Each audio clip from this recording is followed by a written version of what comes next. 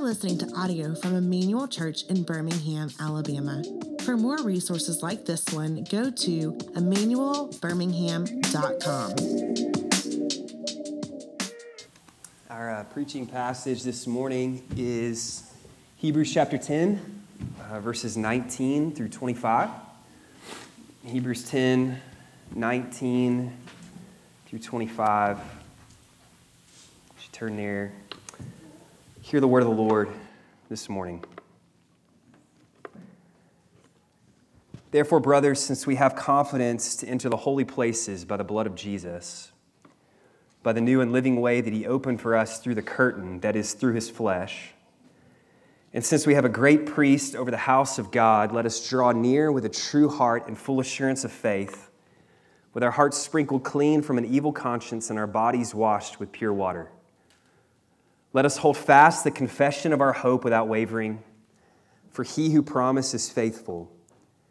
And let us consider how to stir up one another to love and good works, not neglecting to meet together, as is the habit of some, but encouraging one another, and all the more as you see the day drawing near. This is the word of the Lord. Thanks be to God. Let's pray together.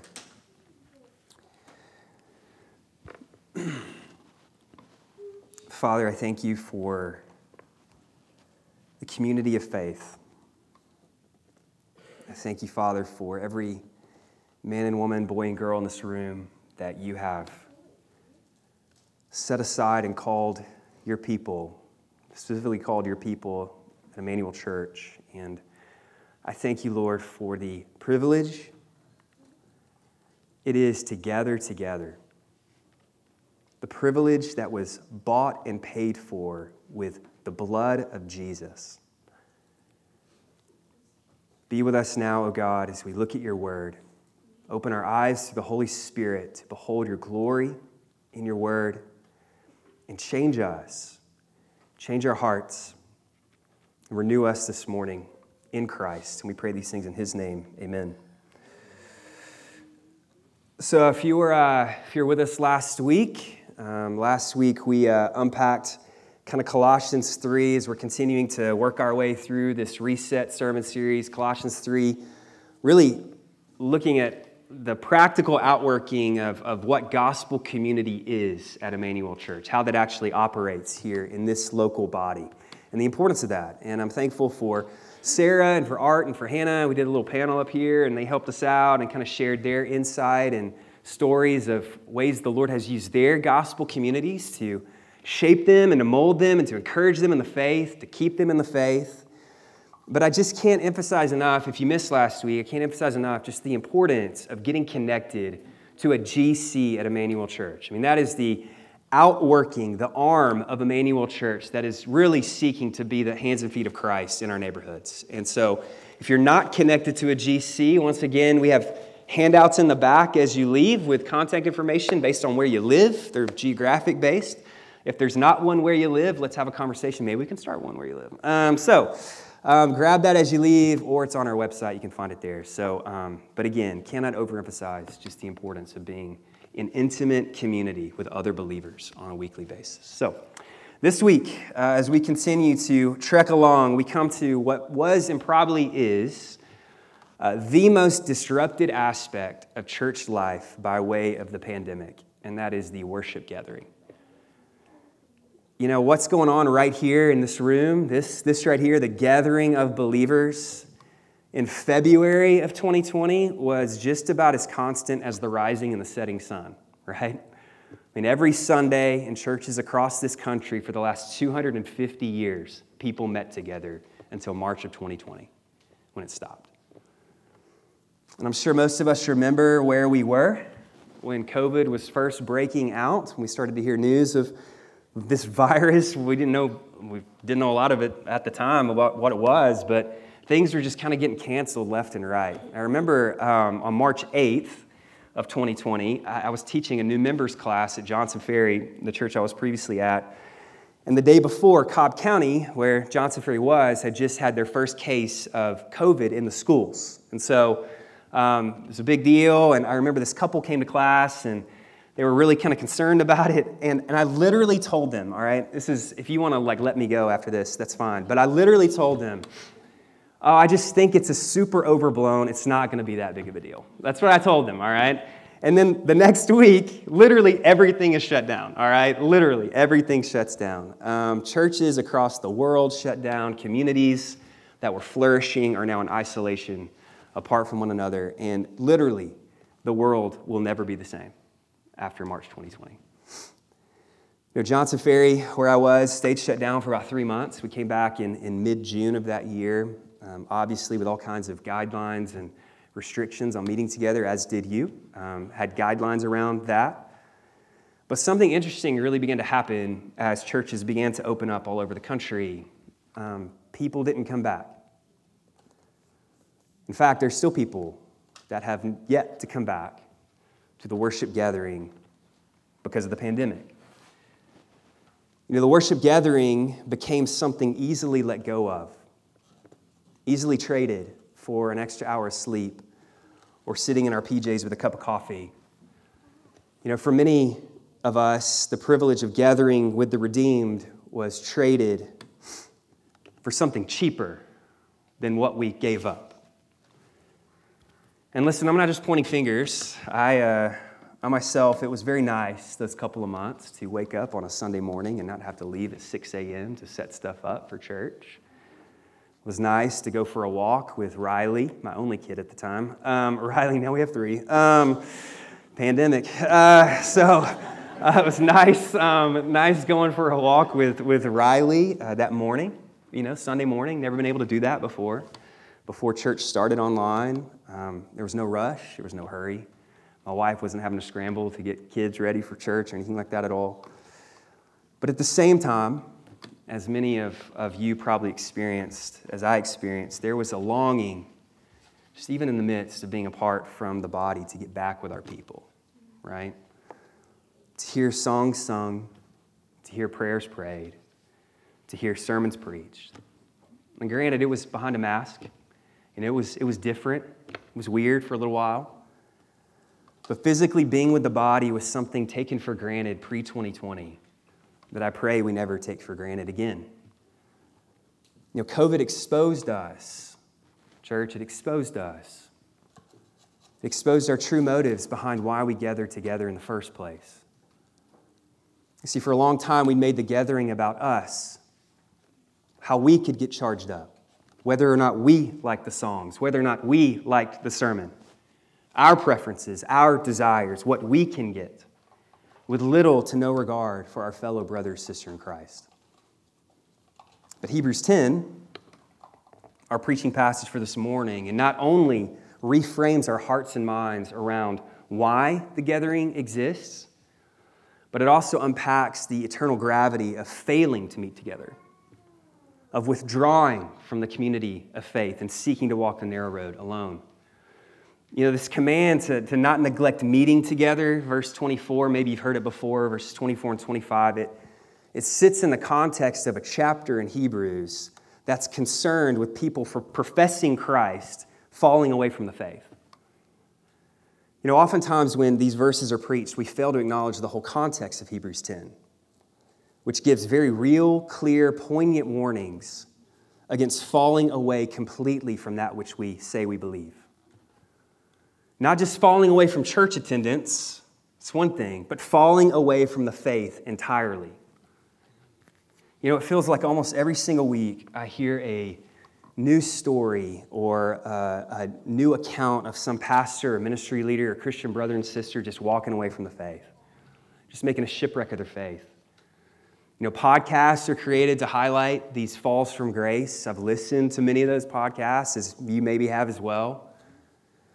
And as a fellow co-laborer of these pastors and as a fellow brother and sister of these men and women that are falling away from the faith, I've come to believe more than ever that the body of Christ, us, individuals, collectively in the local church, the body of Christ, we are more vital than ever in the sustainability of men and women in ministry and in the faith. That Christianity is not a pull yourself up from your bootstraps type of faith and just keep going. No one's going to make it with that approach. But perseverance in the faith is a communal endeavor. You will not make it without the body reminding you of the gospel. The faithfulness of each one of us in the Christian life is married to the encouragement and exhortation we give to one another. And they're both sustained through difficult, trying times in this life, which there are plenty of those. You know, one of God's primary means of grace in keeping us in the faith is the Spirit of God using us, keeping us engaged in the gathering. And as the Spirit of God is working in our hearts and making us more into the image of Christ, these disciplines like gathering together, praying, reading the Scriptures, these spiritual disciplines, they move from duty to delight. Your appetites change. Your desires change. You want the things of the Lord, and you want the people of the Lord. And Hebrews 10 teaches us just one main thing we're going to unpack together this morning. So if you're a note taker, this is the one main thing we're going to unpack for this morning. It's that we boldly participate in the gathering, for in it, we bless God and build up one another. We boldly participate in the gathering, for in it, in the gathering, we bless God and build up one another. So let's take a dive into these 6 verses we just read, and let's just unpack this main thesis statement. And may God just get great glory in our listening of His word this morning. So the writer of Hebrews gives us four reminders this morning for times when we gather together. 4 reminders for what we're doing right now, all right? First is this. When we gather, our confidence is in the work of Christ. When we gather, our confidence is in the work of Christ. This is the foundation. It's the bedrock that allows us to meet together in the first place. It's the work of Jesus. We stand upon the work of Christ. Look at verse 19 again. Therefore, brothers, since we have confidence to enter the holy places. All right, let's stop right there for just a second. That word therefore, being there, right, it points our attention to what came before. You know, therefore is an adverb of consequence, right? You don't have a therefore unless something happened beforehand that then compels your action, right? Like, I was running late for my haircut, therefore PJ canceled on me. You know, whatever. I don't know. Therefore is a consequence of something that happened before it. You know, the old adage, like, if you see a therefore, ask, what is it there for? That's a good adage. It's cheesy, but it's good. It's good. It's an adverb of consequence. And the therefore here actually draws our attention back to the entirety of the previous 9.5 chapters of Hebrews. The previous 9.5 chapters have been establishing Jesus as the greater one. That Jesus is superior. He's greater than angels. He's greater than Moses. He's greater than the Sabbath. He's greater than the temple. He's greater than Melchizedek. He's greater than all the priests that came before him. He is greater than all the sacrifices that were made before him. Everything that came before Jesus are merely shadows dwarfed in the glow of Christ's glory. That's what Hebrews has established. Jesus is greater.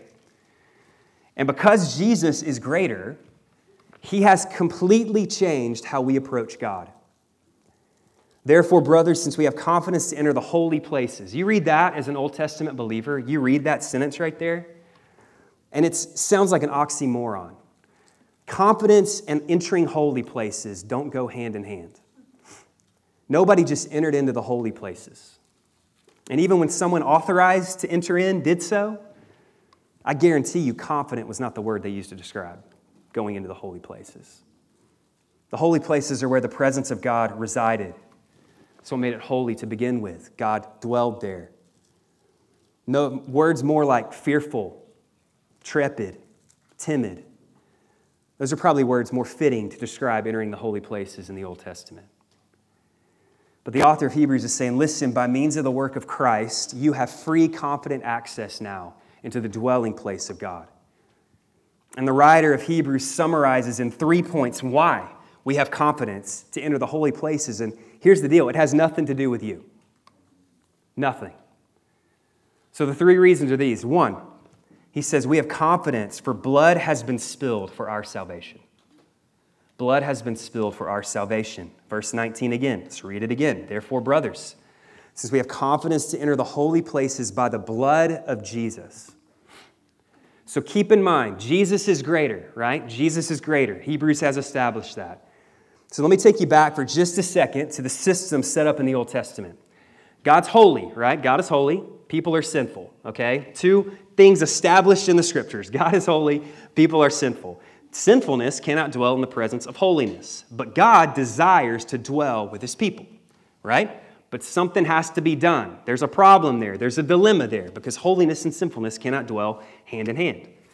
So beginning with Aaron, Moses' brother, God set up a system of sacrifice where the high priest, once a year on the Day of Atonement, Yom Kippur, he would enter into the holy places to mediate the sacrifice on behalf of the people.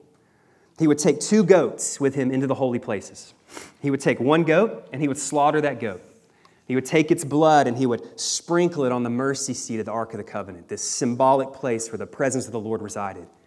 And the blood being spilled symbolized that atonement had been made, that blood had been shed to cover the people's sin, to cover over the wrath of God. And then he would take that second goat and he would lay his hands on the head of the second goat and symbolically place the sins of the people on the head of that second goat, and he would send it off into the wilderness, never to be seen again. So you have the blood covering sin, atoning for sin, and then the sin removed from the people symbolically. Blood had to be shed. Life had to be exchanged for another. You know, it's fascinating. Explorers and discoverers, I don't know if that's a word, but discoverers, regardless, when they go into new areas of the world throughout history and they've discovered new people groups that have been discovered, regardless of how civilized or uncivilized those people groups have been, they have always found some system of atonement and sacrifice in each of these people groups. And what that communicates to us is that because each of us is made in God's image, from Birmingham, Alabama, all the way to the forests of the Amazon, because we're all made in God's image, there's an innate realization in us that there's a God and we've made Him mad. And blood has to be spilled. Atonement has to be made. Sacrifice has to be instituted to cover over our sin and appease the gods. But the old system was not sufficient. It was not sufficient. It had to be repeated every single year on the Day of Atonement, Yom Kippur. The blood would lose its effectiveness because what was being sacrificed in the stead of sinful humanity was not of the same kind. It was an animal being sacrificed on behalf of a person. Hebrews 10:4, a few verses earlier from our text for this morning, it established that the blood of bulls and goats was insufficient to take away sins. No, we needed a sacrifice made like us in every way, yet without sin. Eternally effective blood. Hebrews 9:13 and 14, if you want to look at it. It says, "For if the blood of bulls and goats and the sprinkling of defiled persons with the ashes of a heifer sanctify for the purification of the flesh, how much more will the blood of Christ, who through the eternal Spirit offered Himself without blemish to God, purify our conscience from dead works to serve the living God?" The first objective reason you can approach God with confidence is because greater blood has been shed for you. It's a greater blood. Second, the curtain has been torn for our access. The curtain has been torn for our access. Verses 19 and 20. "Therefore, brothers, since we have confidence to enter the holy places by the blood of Jesus, by the new and living way that He opened for us through the curtain, that is, through His flesh." Let's stop right there. Again, the author taking us back to the Old Testament, right? The holy places are divided by a curtain, a veil. And this veil was there for the protection of the people. To, again, give you a symbolic picture of the dividing line between holy and profane. That when you cross this line, you're on holy ground and you're at your own risk. And only one man, once a year, the high priest, as we've talked about before, could enter behind the veil to make a sacrifice for the sins of the people. But Jesus is greater, right? He's greater. He's even greater than the veil used to divide the holy from the profane. For Christ's body, the greater curtain, it says right here, has now been torn, at the cross. It's been split in two by his broken flesh upon the tree. And people can now approach a holy God through him. Think about when Christ on the cross lets out his final cry, right? It is finished. The text tells us that the curtain of the temple was torn from top to bottom. There is now confident access for the people of God through the torn flesh of Jesus Christ, the greater curtain. And then third, not only has greater blood been spilled, a greater curtain been torn, but a greater priest has entered into the holy places. Verse 21. And since we have a great priest over the house of God, so we've already established the high priest would mediate daily on behalf of the people. Especially on the Day of Atonement, he would come to offer sacrifices on behalf of the people's sin. But he could only approach the holy place, where the Ark of the Covenant resided to offer sacrifice after he himself had done washing after washing after washing and sacrifice for his own sin in a very prescribed way. The high priest would actually practice this over and over leading up to the Day of Atonement so that he doesn't mess it up. And even after all the practice, tradition holds that in the hem of the garment of the high priest, they would tie bells. They would put a rope around his ankle just in case he goes into that Holy of Holies and he forgot to do something or he did something wrong and his sin wasn't covered and God struck him down in there. Nobody's going in to get him. Who wants to go in there and get him? You pull him out with the rope by the ankle because holiness and sinfulness cannot cohabitate together. No, as high priest, you get in, you do your business, and you get out. You don't hang around in the Holy of Holies. But not Jesus. A few verses before our text in Hebrews 10:12, it says that Jesus, when he had offered for all time a single sacrifice for sins, he sat down at the right hand of the Father. Jesus Christ, by means of his greater blood, entering through a greater veil, namely his flesh, has come into the presence of a holy God as our high priest, offering himself as the sacrifice. And when he finished his business in the holy places, he didn't leave. He sat down, where he sits to this day mediating for us, pleading our cause at the right hand of God. Isn't that amazing? Isn't that incredible? What a privilege it is to enter into the holy places by way of Jesus. But what does all that have to do with the worship gathering? That's a legit question. Why does the author of Hebrews choose to remind us of all these things in the context of talking about gathering as a corporate people? Well, I think it's for two reasons. I think one, the author's reminding us of the great privilege we have as believers in approaching a holy God. And we got to remember, church, that the command in the Old Testament was stay away. And now because of Christ, the invitation is draw near. Christ died to secure for us the access into the presence of God that was never available to us before. And when we neglect the worship gathering, when we neglect meeting together, we are spurning that corporate access we now have by means of his blood. Christ died so that we could do what we're doing today. He died. May we not neglect the great gift he paid, the price he paid on the cross to gift us the privilege it is to gather together on a weekly basis. So that's the first reason. But secondly,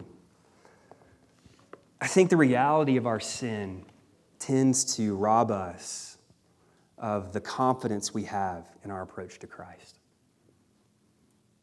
How often do we come into this room on a weekly basis with a sense of shame or a sense of guilt or a sense of unworthiness? Like anything but confidence. Because in our minds, God is so frustrated and disappointed with us and the decisions we have made that to approach him in the corporate gathering is laughable. For how can he even be pleased with us? We look for our acceptance before God in our own performance rather than the finished work of Christ. So what happens when we feel those things, what happens is we start to withdraw. We start to pull away. Start to isolate ourselves and begin to attend less and less because our sense of acceptance in the body is directly tied to our sense of acceptance before God. And if God can't possibly be pleased with us, then how much more is the body disappointed with us? So you stay in your shame, and you stay in your guilt, and it drives you further and further down into isolation and despair. And the enemy is just having a field day with you. You don't belong there. The holy places, you kidding me right now? You serious right now? You think you deserve to draw near to God in the holy places? Look at what you've done. And everybody in that church knows it too. You better believe when you sing those songs, they're just thinking horrible things about you. They're wondering why you even chose to come this morning. And we believe that. The same enemy that enticed us to sin in the first place, promising that it will fulfill us in all these ways, once we act upon that, he turns right around and becomes our accuser. How could you do that? You are so foolish. And the author of Hebrews here is saying to you, and he's saying to me, you need to shut that nonsense down. Better blood has been shed. A greater curtain has been torn. A greater priest has entered into God's presence on your behalf. Quit believing the lies and believe the truth. And I want to say this as delicately and truthfully as possible. When we listen to the accusations of the enemy and we pull away from this gathering, church, because we feel like we're inadequate to draw near to God, like our sin has somehow nullified the sacrifice of Christ. When we pull away, we're in essence telling Christ, your blood was good enough for them, but it's not good enough for me. Your suffering wasn't strong enough for my atonement. It was good enough for theirs, it's not good enough for mine. By not falling upon the grace of Christ and our approach to Christ, we're actually doing the reverse than we're cheapening the sacrifice of Christ even more. No, when we gather together corporately, church, we are falling upon the finished, objective work of Christ, regardless of what you bring through those doors. That His work has provided the foundation and the basis that you cannot nullify. So we confidently approach the holy places, confidently, boldly approach the throne of Christ together as His body. So after the author establishes this objective reality, undergirding our access to God, our freedom to enter the holy places, he then gives us 3 exhortations, 3 commands that drive our approach to God. 3 commands. First, when we gather, our approach is propelled by joy. When we gather, our approach is propelled by joy. Verse 22.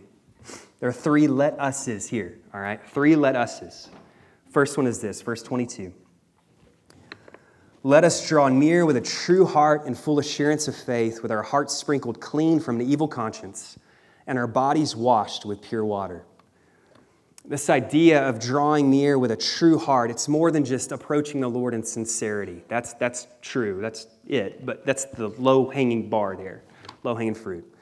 Now, the phrase actually carries with it this idea of enthusiastic gladness when we come into the presence of God. And the primary reason for this enthusiastic gladness is that our whole person has been cleansed and made new by the Spirit. Our conscience and our bodies have been cleansed and washed. This communicates that the Lord has brought renewal to every part of us, every single part. There's nothing the gospel has not touched. Joy, enthusiasm, gladness, eagerness. I mean, would you say that this describes your attitude when you think about participating in the worship gathering? Are you eager together with the body on a weekly basis? Is it something you look forward to? And once you're here, do you sing with joy like one who's been cleansed and renewed? Or if somebody were to watch you worship or watch your countenance as you approach the Lord, would it be rather hard for them to believe that you actually believe what you're singing? You know, A.W. Tozer, excuse me, he said, Christians don't tell lies, they just go to church and sing them. Let us, Emmanuel Church, let us draw near to God with joy and gladness in our hearts, for Christ has renewed us by the gospel. Second, when we gather, our hope is in the trustworthiness of Christ. Our hope is in the trustworthiness of Christ. Verse 23, let us hold fast to the confession of our hope without wavering, for he who promised is faithful. You know, in a world where values continually are shifting, something all right back there. All right, just checking, make sure, you know, everything's all right. In a world where values are continually shifting and things are constantly changing, the goal line is always moving on us as to what we should accept or not accept.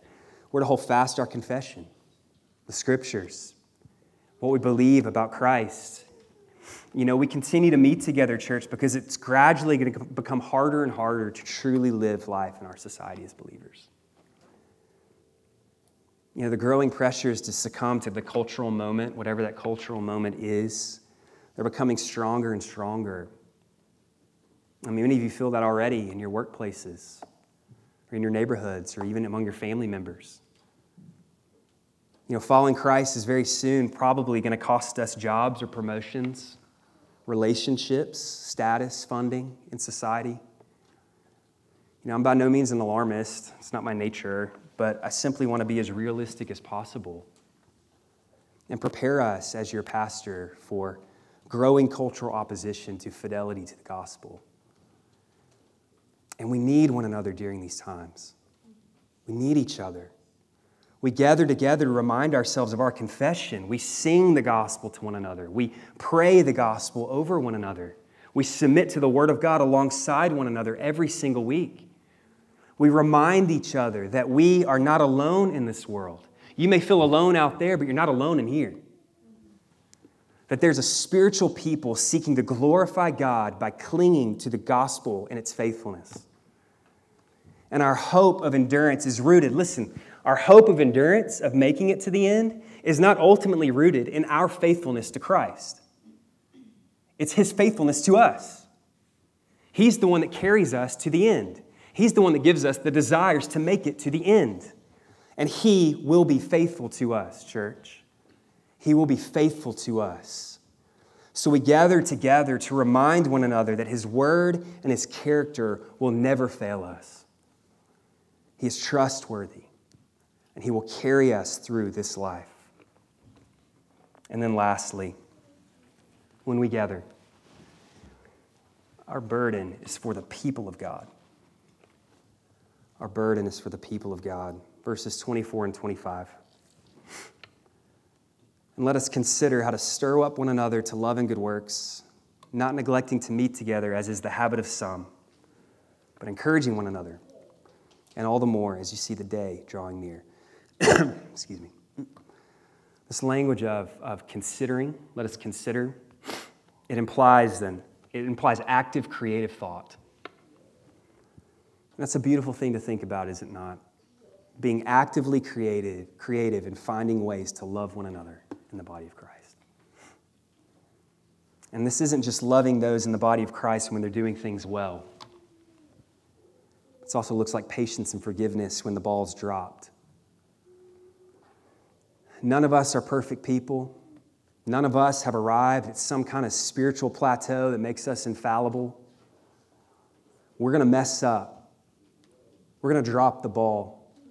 We're going to fail. We must be patient with each other's weaknesses. We must be quick to forgive others when they sin, because everyone is going to sin.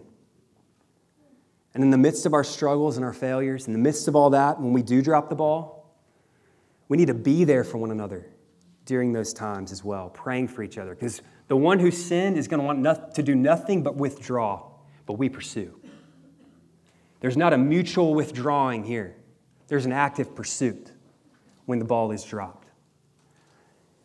When we meet together, how often are you and I, how often are we thinking of encouraging somebody else? Of stirring up somebody else's affections? How often are we thinking, my presence here or my presence somewhere else has the potential to encourage or discourage somebody in the worship gathering? You know, honestly, if I'm being truly honest, every week that I come and I see your faithfulness here, I look out here and I see faces I've seen before. It's super encouraging to me. It stirs up my affections for Christ. I sit up front because I can hear you all sing behind me. If I sat in the back, I wouldn't be able to hear anything. But I sit up front so I can hear you sing because I love hearing you sing and remind me of the gospel. Because I need to be reminded of it, as we all do, every single week. It brings me great joy. We don't neglect meeting together, church, for reminding ourselves of the gospel in the gathering stirs up a greater love we have for one another every other day of the week. How are we creatively loving one another, church? How are we provoking, for lack of a better word, how are we provoking one another to love and good works? I think about so many of you letting other people's kids sit with you during the worship gathering so that parents can pay attention, focus in.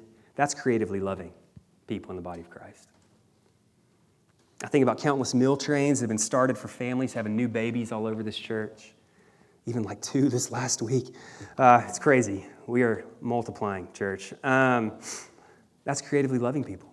It's caring for people in the body. I think about Hunter Spey.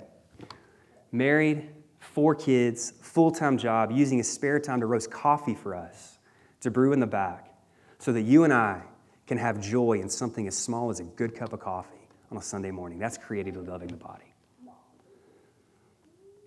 For the day is drawing near, church. Verse 25, the day is drawing near. Christ's return is soon. Could be today, could be tomorrow, could be 100 years from now. But we continue to meet together to remind ourselves of the gospel, to spur one another on in the faith.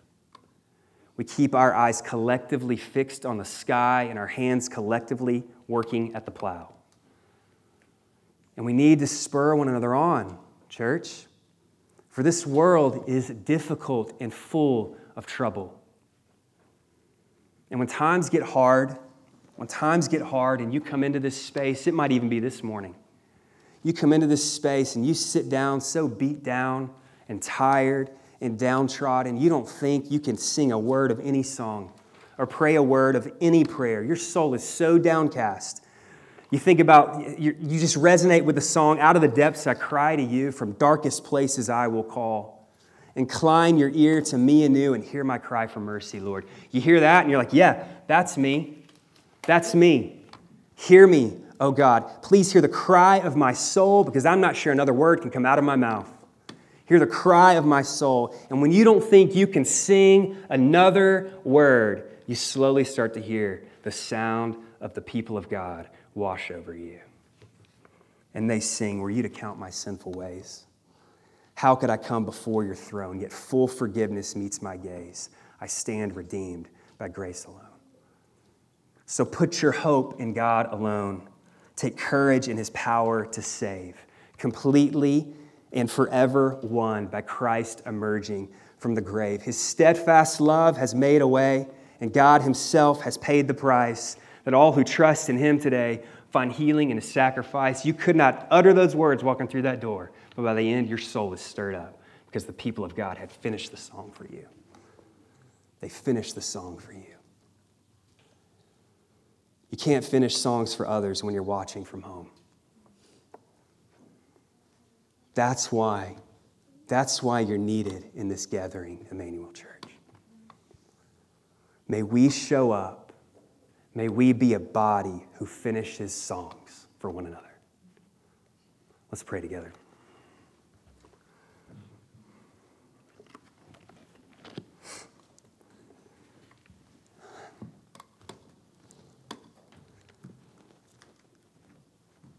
Father, you have told us that this life would be hard.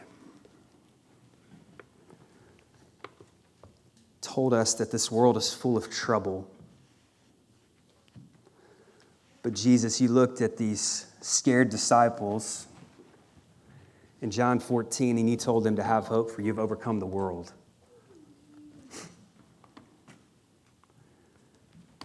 Father, this world is full of trouble, and this world is full of pain, and this world is full of heartache. We'd be fools to deny the reality of that. But this world is also full of saints. And these saints have mouths. And these saints have bodies. And you've given us to one another. Out of your grace, you've given us to one another. Because you're kind to us. May we, oh God, may we as your people be for one another. May every decision we make in this church body be with our mind towards the other, not ourselves. For Christ, that is the mind that you possessed. When you fixed your eyes on the cross, your mind was fixated on the glory of God and the good of your people. And if you, O Christ, can humble yourself to a cross, how much more should we as your people seek to walk with each other through this life? May we not neglect such a great gift, O God. We love you, Lord. Pray to you in Christ's name. Amen.